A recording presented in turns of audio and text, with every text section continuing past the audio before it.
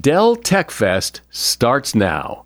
To thank you for 40 unforgettable years, Dell Technologies is celebrating with anniversary savings on their most popular tech. For a limited time only, save on select next-gen PCs like the XPS 13 Plus, where you can make the everyday easier with Windows 11. Plus, curate your dream setup with great deals on select monitors, mice, and more must-have electronics and accessories. When you shop online at Dell.com/deals, you'll have access to leading-edge technology and free shipping on everything. Again, that's Dell.com/deals. Today on Something You Should Know, a few little tricks that will make sure you look good in photographs.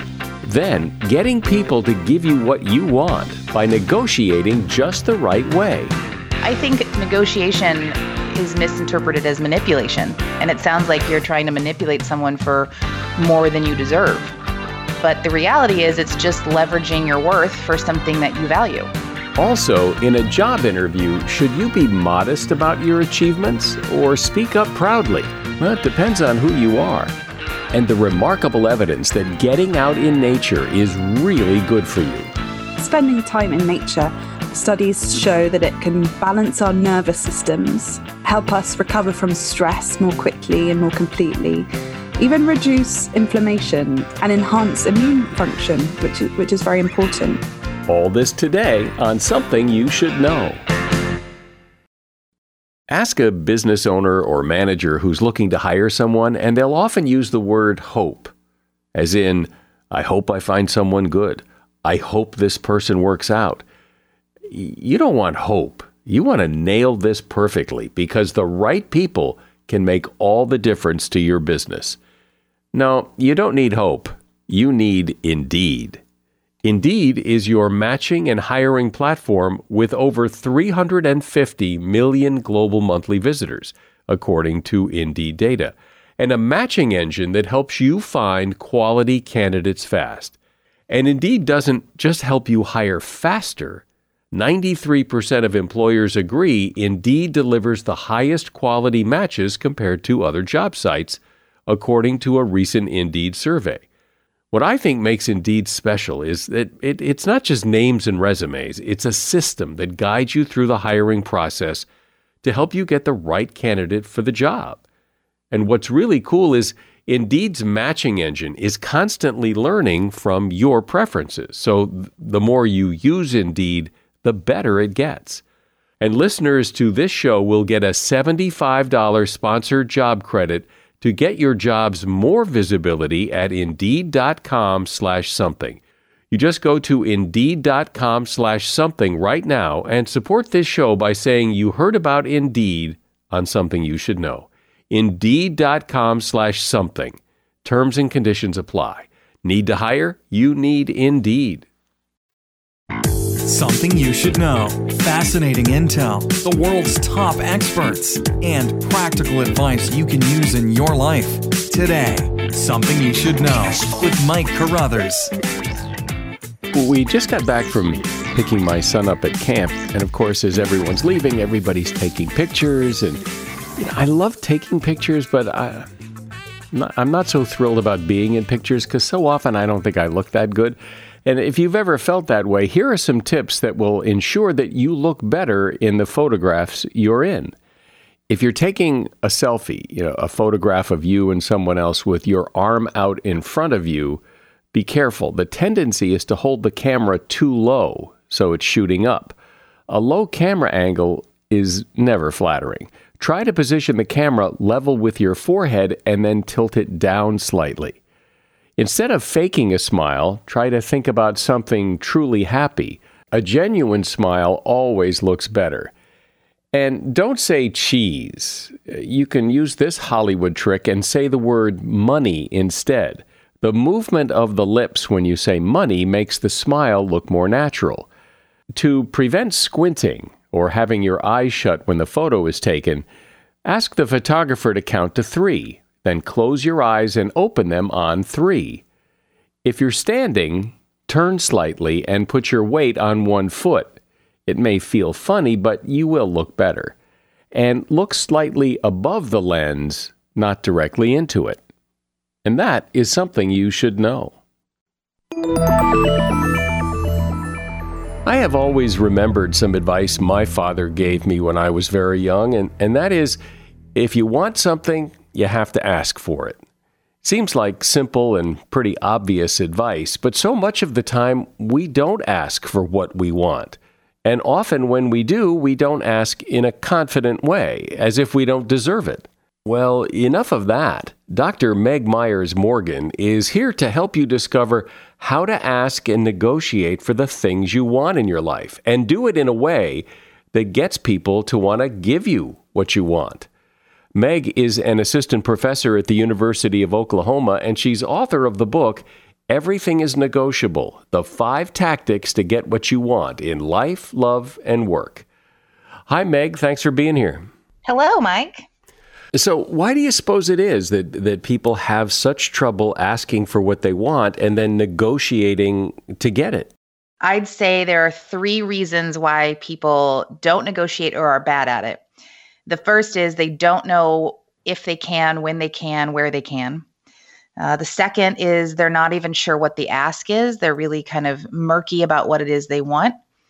And the third is they're worried about how they will come across if they negotiate. Maybe they think they'll seem greedy or ungrateful, especially when we think about salary negotiations.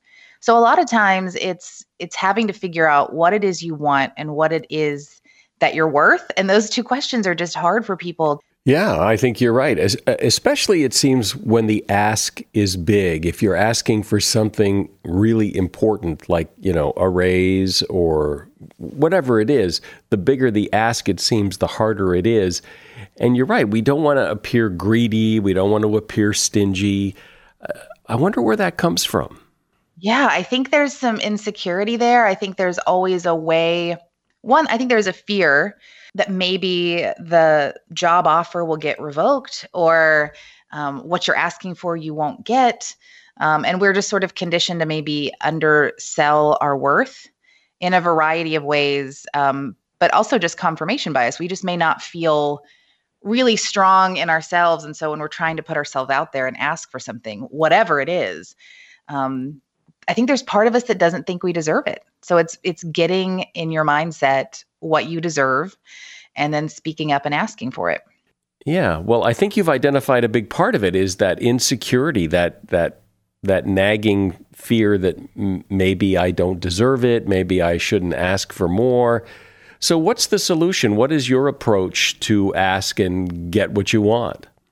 So one of the things I tell people is think of the good things that will come. Think of the good perceptions people could have of you for asking what you want. In the case of a salary, it might make you look very confident and competent and worth more to the company.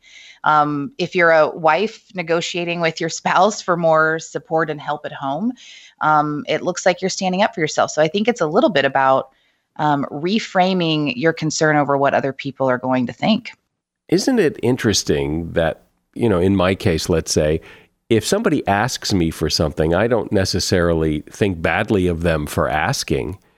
And yet I sometimes worry when I ask for something, and I'm sure other people feel the same way, that when I ask for something, I worry that they will think badly of me. Right. And with negotiation, we tie it to the outcome. And to some extent, that's good. We do want to get what we're going to ask for, but don't forget there's a lot of value in the ask. And a great example was I had a student that got a job and she was a little upset that the pay wasn't bigger, but she didn't want to ask for more money. And so we talked about it, and then she decided, okay, she would ask. And they came back and they said, I'm sorry, we're just not this is all we're going to offer you. But because she had made that ask, she now realized she was worth what she was asking for, and she turned the company down. So I think sometimes the value is in saying aloud what it is that you want or asking for. And even if you don't get it, you've at least negotiated with yourself a new bottom line. I know you talk about deadlines and how deadlines can get in the way of what you want, and setting arbitrary deadlines for things that you think you want can be a problem. I'm not sure why we do this. I see this a lot with the younger generation where they sort of line up their life by deadlines. So they need to have, a master's degree by 30 or be married by 25 or kids by whenever. And the problem with that is you start to compartmentalize your life instead of letting it all happen at once. And when you're sort of waiting around for the right time, we all know that doesn't exist. And so I just say, you should have sort of a general timeline, but not deadlines on things, because that's added pressure and it's arbitrary. And it makes you believe that you couldn't renegotiate terms later on. If you chose a career and you're in that career and you decide you don't like it, but it aligned with your timeline, now you feel kind of stuck there. So I think it should be a little bit more fluid in how your life comes at you. You offer a piece of advice that is contrary to what most people would think would be good advice, and that is, you say that you shouldn't say you should give your all to any one thing, that giving your all puts you in a bad position. I think it's really detrimental to say things, to even say them, that you should give your all, because there's truly nothing we can give our all to. And that's a very high expectations for anyone. And I argue that you should give your some to a lot of things. And that doesn't mean that you don't do things well. But I do think that people that are really well-rounded and have good careers are doing more than one thing. And all of those things they're doing inform the others. And I am a living example of that. I'm a college professor, but I'm also a writer. And it helps me sort of spread out career disappointments and achievements, because sometimes you're up in one side of your career. And if all your eggs are in one basket, you might have some highs and some lows, but those lows will be tough if there's not something else tethering you. And so you say focus on the people in the room. Explain what you mean by that. Yeah. So when I got my position at the university, it was a dwindling graduate program, and they had the option to either shut the program down or hire someone to see if they could save it. And this wasn't wisdom on my part. This was survival. I had 6 students, and there were all these ideas of ways I could save this program, but really I just had to commit to those 6 students in the room, to those people that were in front of me.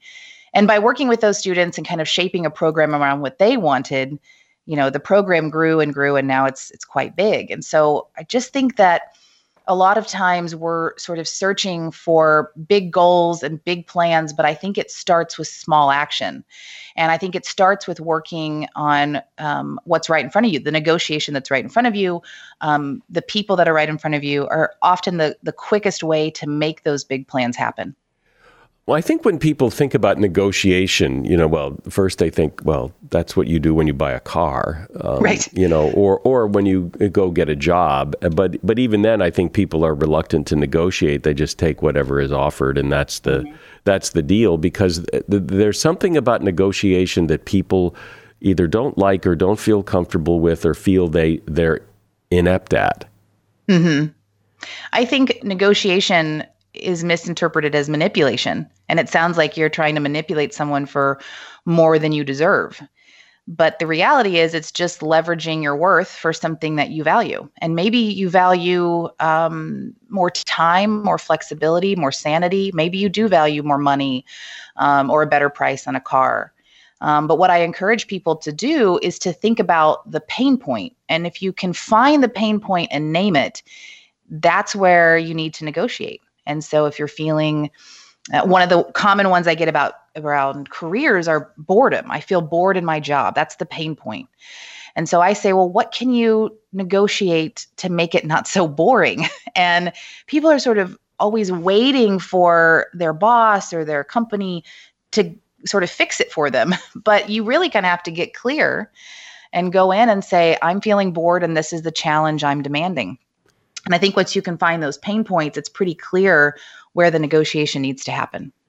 Yeah, I like that, because we don't think of it necessarily in those terms, but understanding the pain point really helps you focus on what it is you want, and then how to go get it, or at least gives you an idea of how to go get it.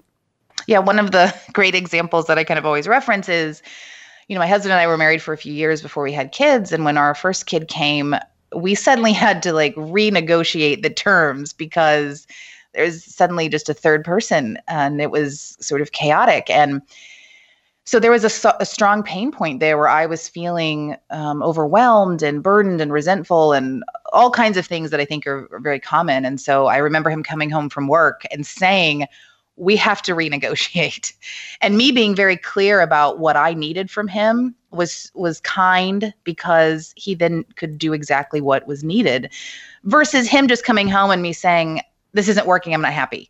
And so I think getting clear on the pain point, getting clear on the ask is the kindest thing you can do for all parties involved in the negotiation.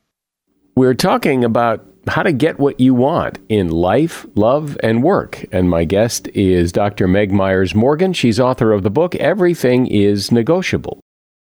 Always find what you love and love what you find at Total Wine & More. With so many great bottles to choose from at the lowest price, it's easy to find your favorite Cabernet or Chardonnay. Or maybe you're more of a whiskey drinker. One of their single-barrel bourbons is sure to please. With a little help from one of their friendly guides, find the perfect bottle that's just right for you. Hosting friends or family and don't have time to shop in-store? No problem. Total Wine & More makes it easy to get everything you need for any occasion with curbside pickup and delivery. But you know what the best thing about shopping at Total Wine & More is? That every bottle comes with the confidence of knowing you just found something amazing. With the lowest prices for over 30 years, find what you love and love what you find. Only at Total Wine & More. Curbside pickup and delivery available in most areas. Visit TotalWine.com to learn more. Spirits not sold in Virginia and North Carolina. Drink responsibly. Be 21. No matter what moves you made last year, TurboTax experts make them count. Did you maybe buy a second property to rent out? That's a move. Did you go back to school to get your degree? That too is a move, a smart move. Did you commute to work across state lines? You see, that's a move. Did you relocate for a fresh start? Well, that's the definition of a move. Maybe you moved into a houseboat instead of a house. Or perhaps you crushed it in the stock market in 2023. TurboTax experts make all your moves count, getting you every credit and deduction you deserve, filing with 100% accuracy, and getting your max refund guaranteed. Switch to TurboTax, make your moves, and they will make them count. See guarantee details at turbotax.com/guarantees. Experts only available with TurboTax Live. So, Meg, I think one of the fears, one of the reasons people hesitate and don't ask for what they want is they fear the response. What if they get rejected? What if the whole thing falls apart? What if the person says no? And if you don't ask, then you'll never hear those things. Yeah. I think there are ways, I'm a big fan of having a personal board of directors, having a mentor, having somebody that's not in your line of promotion that you can kind of talk to about this so it doesn't seem as demanding. But I think, again, that value in the ask, it's going to set up for you what you're willing to accept. People can say no to you. And then you may have to decide this isn't the right work environment for me, or this isn't the right relationship for me, or friendship, or whatever the case may be. But I think having your gut check those pain points, but then being able to maybe bounce that off of somebody who's a little bit more objective. And that's honestly the role I serve for a lot of these students when they come in and they say, I'm really upset, or I'm really bored, I'm going to ask for more. And I think I'm a great sounding board to say, yeah, this is a good area for you to negotiate.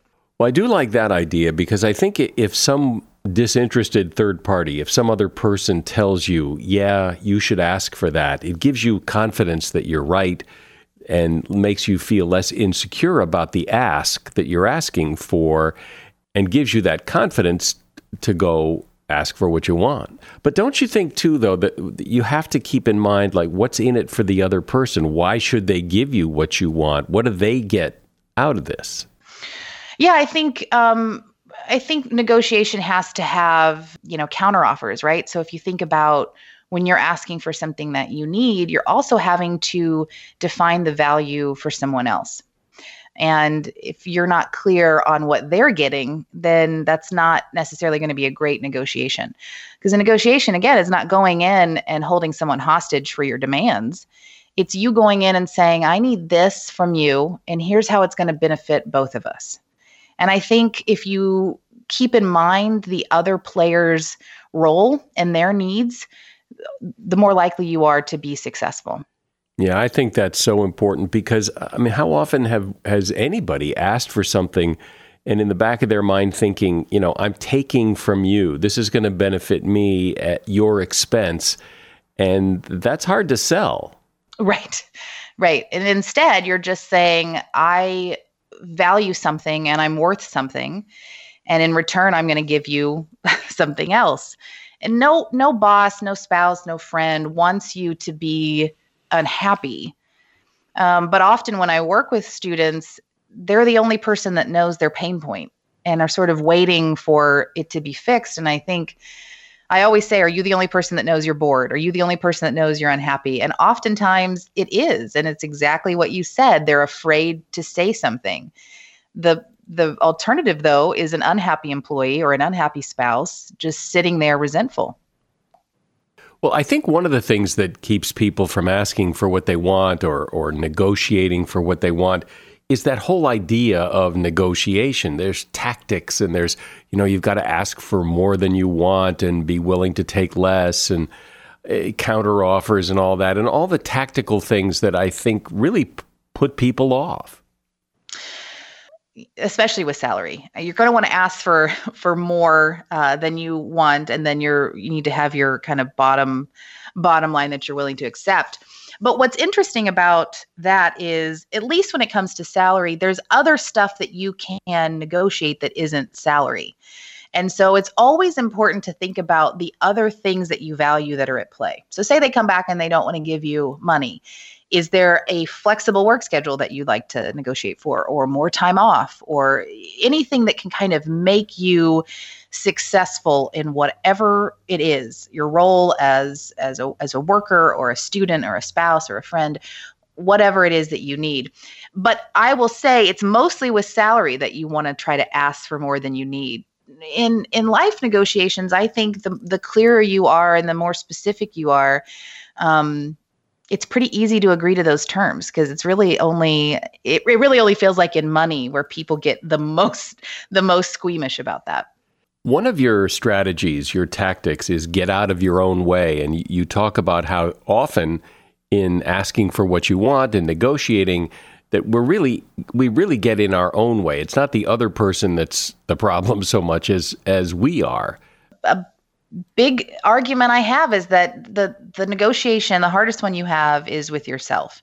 And get out of your own way really does refer to this idea of perfectionism and trying to be everything all the time and do it in a way that's not sustainable. And when you strive for perfectionism, even if you reached it, which you can't, how would you even sustain it?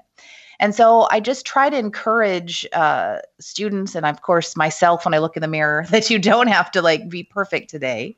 You have to give what you can, where you can, and to not be the person that's holding you back. Because a lot of times when it comes to our own happiness or our own ability to move up, we are the people holding ourselves back. It does seem too that our self-talk, our self-criticism really makes this worse. Self-criticism is a big driver into why we don't value ourselves more. And I've certainly wrestled with that. And a big part of the argument is just, if you aren't speaking and thinking highly of yourself, nobody else will either. So you sort of have to set the tone for how people are going to perceive you. And if you're worried that they think that you're not perfect or that you're failing, that's the only choice they'll have to think. Yeah, well, and when it comes to asking for what you want, whether it's a raise or anything, it's hard to ask confidently for what you want when you're talking to yourself all the time about how you don't deserve it. And we tend to do that.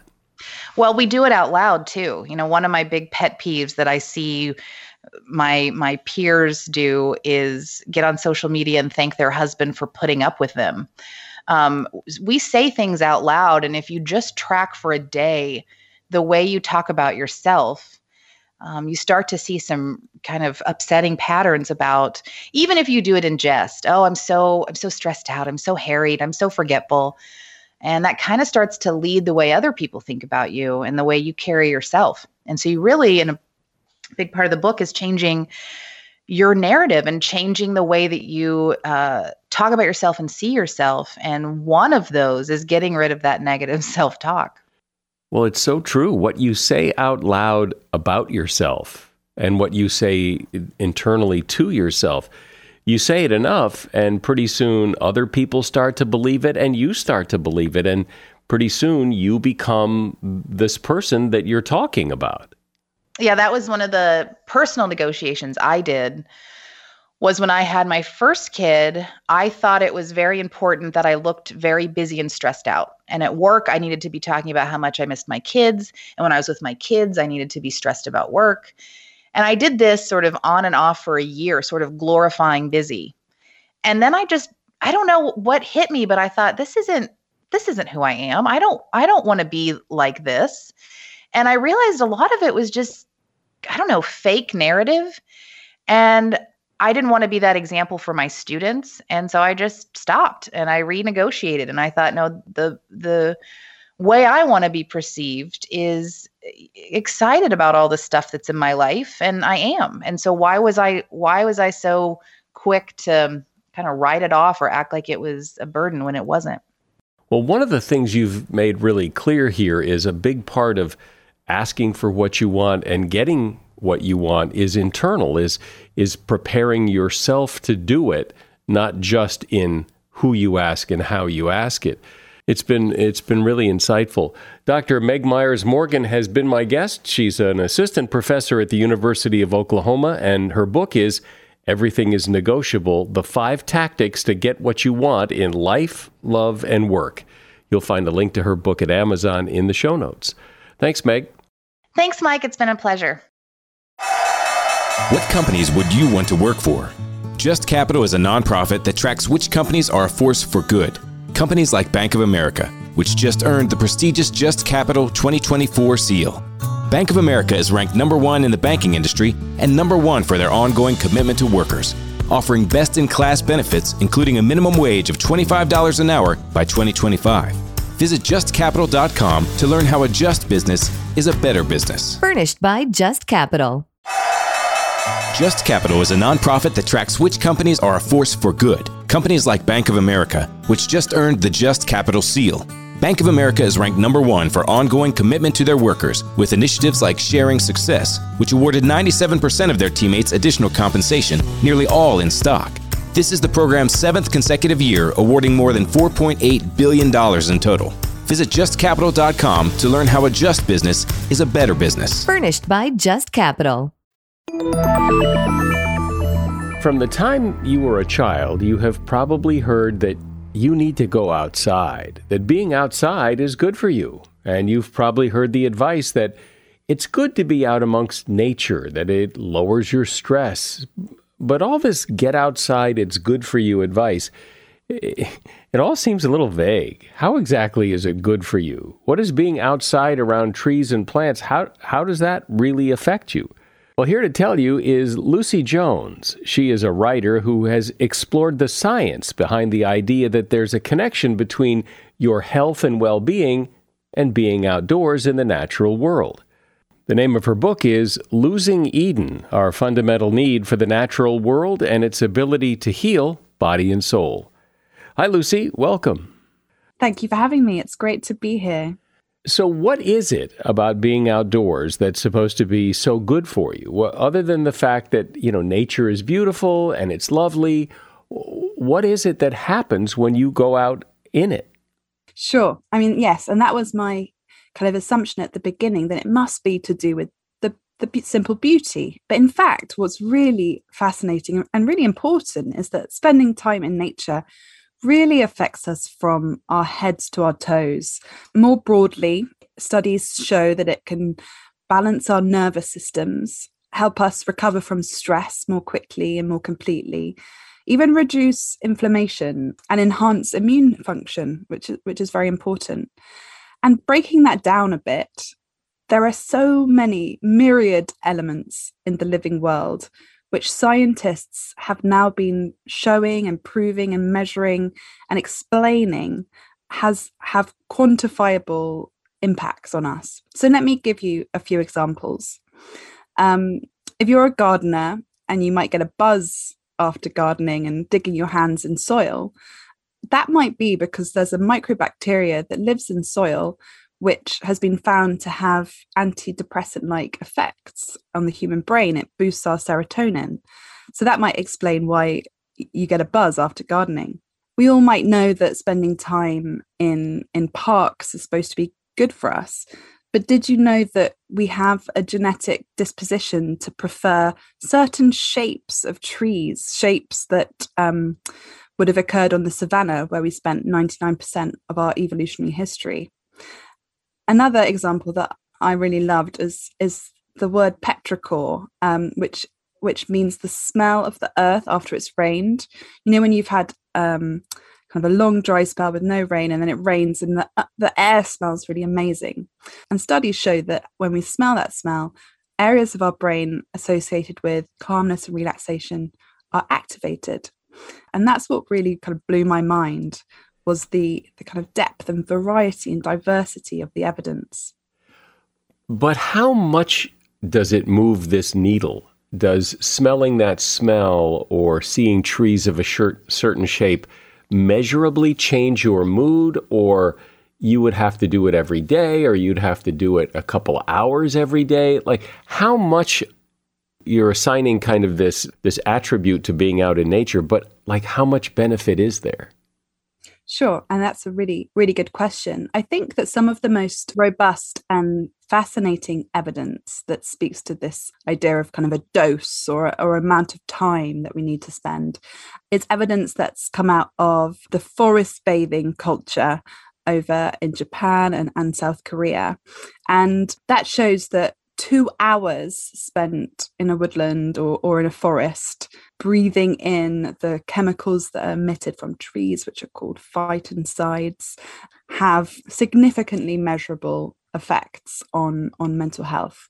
And there are now myriad studies from every single continent where particularly environmental psychologists have studied people who live in areas with nearby nature and opportunities to connect with the sea or woods or so on, and those who have much less contact with nature. And the evidence is very robust now and very telling that if people have access to nature, they are more likely to have less psychiatric disorders, higher longevity of life, and improved health and well-being. Is it improved health and well-being in a preventative way? I mean, it doesn't treat disease. It just maybe helps you not get sick, or how does it work? One of the keystone pieces of work in this area was a study done by a guy called Roger Ulrich, who studied people recovering from surgery. And there were two groups of people recovering, and one had a view onto a tree, and one group had a view onto just a brick wall. And he found that those who were recovering with a view onto a tree actually had a shorter post-operative stay. They had less symptoms of anxiety and depression, and they needed less painkillers as well. So this was a study done back in the 1970s. And of course, it's not to say, spending time in nature is going to cure your diseases, but the evidence shows, and it has done really in an anecdotal way for centuries. When we look at Florence Nightingale, for example, or the way asylums and hospitals have always been often been built in kind of natural areas, there is a connection between restorative natural environments and illness and ill health. Could it just be, though, or couldn't it just partly be, though, that if you're stressed out and you go out for a walk, you're really just distracting yourself, that you're getting away from your troubles and enjoying the beauty of nature, and that rest from, that break from all the problems and stress in the world is just a break from all the problems and stress in the world, and that does something for you? I think that's definitely a strong element. But say you took that walk in a kind of paved, tarmacked, urban area, you would be missing out on the myriad elements in the natural world, which have now been found to improve our health and well-being. So, for example, you might not listen to birdsong, which we know can reduce blood pressure. You probably wouldn't see the fractal shapes which are found all over the place in nature, in trees and plants, which also affect brain activity involved with well-being and relaxation and calm.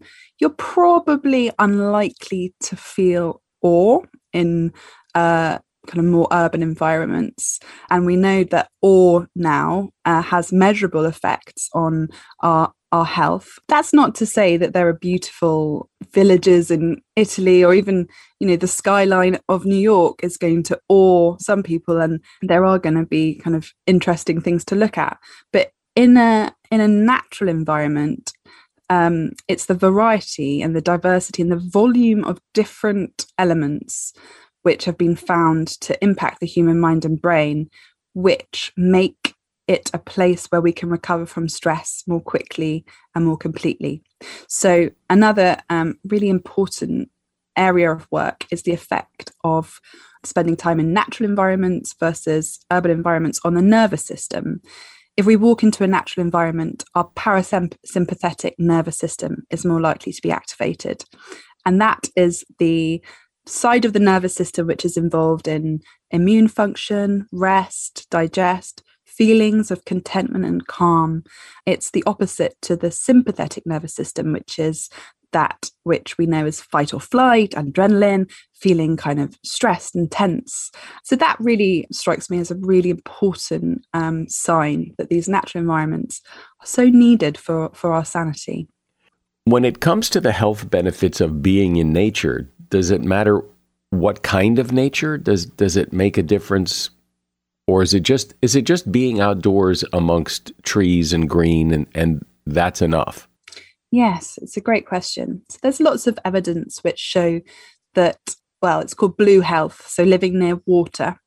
The population study found that people who live nearer the sea compared with people who don't are more likely to have better mental health and well-being.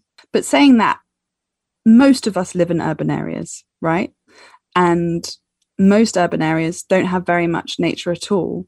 So, and I live in an urban area too. So I was really interested in whether urban nature, kind of plants coming up through a pavement or scrubby urban parks or so on, could have any impact on mental health.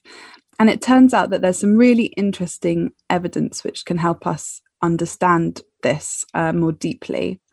Firstly, studies suggest that unintentional daily contact with street trees, so just living on a street with more street trees, is associated with lower antidepressant prescriptions. This is a study that came out of the Netherlands. Other studies show that background nature, so for example, walking through a park, not necessarily looking at any of the trees or wanting to climb the trees or anything, but just having that kind of background nature can provide a buffer against the stress of moving into an urban area. And I think these studies are very important because they show that even if you're not someone for whom nature is a hobby or something that you kind of want to spend your restoration time doing, it shows that everybody needs nature. And the implications then for urban planning and green design are really, really significant. Of course, I think most of us know this, but this huge, now growing evidence base of the last 10, 20 years of really robust empirical and peer-reviewed science just shows that, unequivocally, we really need more nature for our health and well-being. You know what I wonder is, does it matter if you're into nature? Like if you really love being in nature, are the effects better than if you're maybe, an urban dweller, you don't care that much about getting away and being out in nature. So maybe you're more immune to the effects because you're not really paying attention to it. Well, that was definitely me. About 10 years ago, I was living a really urban life, not spending any time outdoors and doing other things for my restoration. And my experience was that falling in love with the natural world again and experiencing the restorative benefits of being by a beautiful marshland and by a canal was so powerful. I was kind of like, how did I not know about this before? Why isn't this being prescribed? But there was a study done by a guy called Gregory Bratman, which compared people walking down a busy street with no nature on it, no trees or so on, and then walking down a street with tree-lined and greenery. And his study found that those who walked down the tree-lined street had less rumination and brooding and worry and less activity in a particular area of the brain associated with those things. And rumination and worry are associated with depression and so on. And I thought that was really interesting. Those weren't people who were nature lovers. They're just kind of the general population. You mentioned in the beginning of our discussion, for example, that the smell after it rains seems to have some sort of effect on people. Or if your hands are in the soil, there's something in the soil that seems to help with depression. And these are very specific things. But this general sense of when you're in nature, it makes things better. It makes your mental and physical health better. What else besides things in the soil or, the smell after a rain is helping? Or is it that it just being out in nature is good for you and we don't really know why? The latter, we don't know yet. I mean, there are lots of things that we don't know. So we don't know. From my research, I might bring in the idea of biophilia, which is the theory that because we have spent 99% of our evolutionary history outdoors and among trees, we have an innate affiliation and innate kind of appeal or drawing towards the living world. That's a theory espoused by the American biologist E.O. Wilson. You know what it almost sounds like is you could actually look at this as not so much that nature is good for you, but not being in nature is bad for you. That's the problem. It's another way of looking at the same thing, but it's kind of the flip side of the coin, that the fact that we aren't out in nature is what's causing all these problems that we have of stress and everything else, and that's the problem, and nature is the cure because that's where we belong in the first place. I think that's absolutely it. I mean, we're living at unprecedented disconnection from the living world. We spend in the industrialized global north between 95 and 99% of our time indoors. And we've never been at this point of disconnection and kind of estrangement from the rest of nature before. I think because of that disconnection, we've forgotten or we're overlooking how much we need the rest of nature and how much we are nature too. We are part of nature. We might think we're not, but we are. Has there been any research that just looks at people who live in urban areas versus people who live in rural areas and just compare them in terms of these kind of mental health things to see if you can attribute the fact that you live more amongst nature that it does anything? Yes, there's plenty of studies that compare urban groups with rural groups. A really interesting number of studies compared the Amish with the Hutterites, and they found that the children of the Amish, who are more used to kind of living near animals, going in and out of barns, having a much more kind of traditional relationship with the natural environment compared with the Hutterite children who live away from the kind of air-conditioned barns. They have kind of big tractors. The children are not kind of living alongside animals in the same way as the Amish are. And they found that the children of the Amish had much lower levels of inflammation and inflammatory conditions such as asthma or allergic disorders. And another aspect of that is also psychiatric disorders as well. So inflammation is associated with our mental health. And the conclusion that the scientists reached is called the old friends hypothesis, which means that essentially the old friends, which are the kind of bacteria that we have evolved with, that we do not get exposed to in our kind of air-conditioned, very urban lives, are actually very beneficial for us, and particularly for the health of our guts and inflammation and mental health and so on. And that's a study which speaks to that difference between rural and urban living. Also, studies that compare rural and urban groups have found that people recover from stress more quickly and more completely if they live in a rural area. So what's the prescription here? I mean, most of us, as wonderful as it might be, are probably not going to pack up and go live with the Amish. So what is the prescription as to how much nature we need? Or is it just that any nature is better than no nature, a lot of nature is better than a little, or what? Just that. Any nature is better than no nature. So some studies from Edinburgh found that even walking through a park, for 5 minutes, had measurable effects on brain activity from then moving into an urban area. It buffered the stress of the group that walked through the park. So a little bit of nature is much better than no nature, but it's it's almost like a cascading effect. The kind of more nature you have, the more therapeutic benefits you may be exposed to. So really, it's all good news. I mean, being outside in nature is good, and there's no other side of it. I guess, unless a tree falls on you, then I guess it's not so good. But nature is good for everybody, and most people like being outdoors, so it truly is a win-win. Lucy Jones has been my guest. She is a writer, and the name of her book is Losing Eden, Our Fundamental Need for the Natural World and Its Ability to Heal Body and Soul. You'll find a link to that book in the show notes. Thanks, Lucy. Thanks for being here. Thank you. Take care. Modesty is a wonderful trait to reveal on a job interview, but only if you're a woman. A study done at Rutgers University had over 200 people examine a series of videotaped job interviews, both men and women. The job applicants were actually actors told to respond modestly to the interviewer's questions. All of the applicants appeared equally qualified for the job.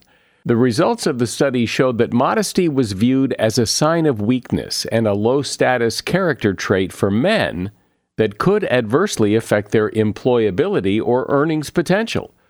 Modesty in women, however, was not viewed negatively, nor was it linked to status.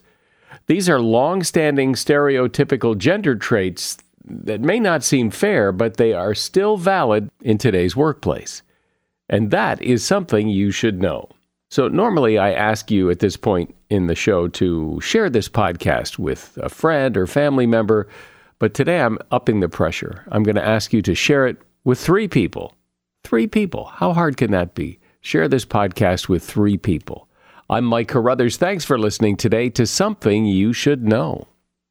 No matter what moves you made last year, TurboTax experts make them count. Did you maybe buy a second property to rent out? That's a move. Did you go back to school to get your degree? That too is a move, a smart move. Did you commute to work across state lines? You see, that's a move. Did you relocate for a fresh start? Well, that's the definition of a move. Maybe you moved into a houseboat instead of a house. Or perhaps you crushed it in the stock market in 2023. TurboTax experts make all your moves count, getting you every credit and deduction you deserve, filing with 100% accuracy, and getting your max refund guaranteed. Switch to TurboTax, make your moves, and they will make them count. See guarantee details at turbotax.com/guarantees. Experts only available with TurboTax Live. Movies, TV shows, books, podcasts, and more. It's What Women Binge with Melissa Joan Hart and her friend Amanda Lee. We have Lauren Bosworth with us. Yay! The Hills. So what is like your number one question from fans? The primary question I still get asked was, "What is it real?" In 2024, to me, is a surprising question to get because I feel like everybody has been through the reality TV gauntlet at this point. What Women Binge, wherever you listen.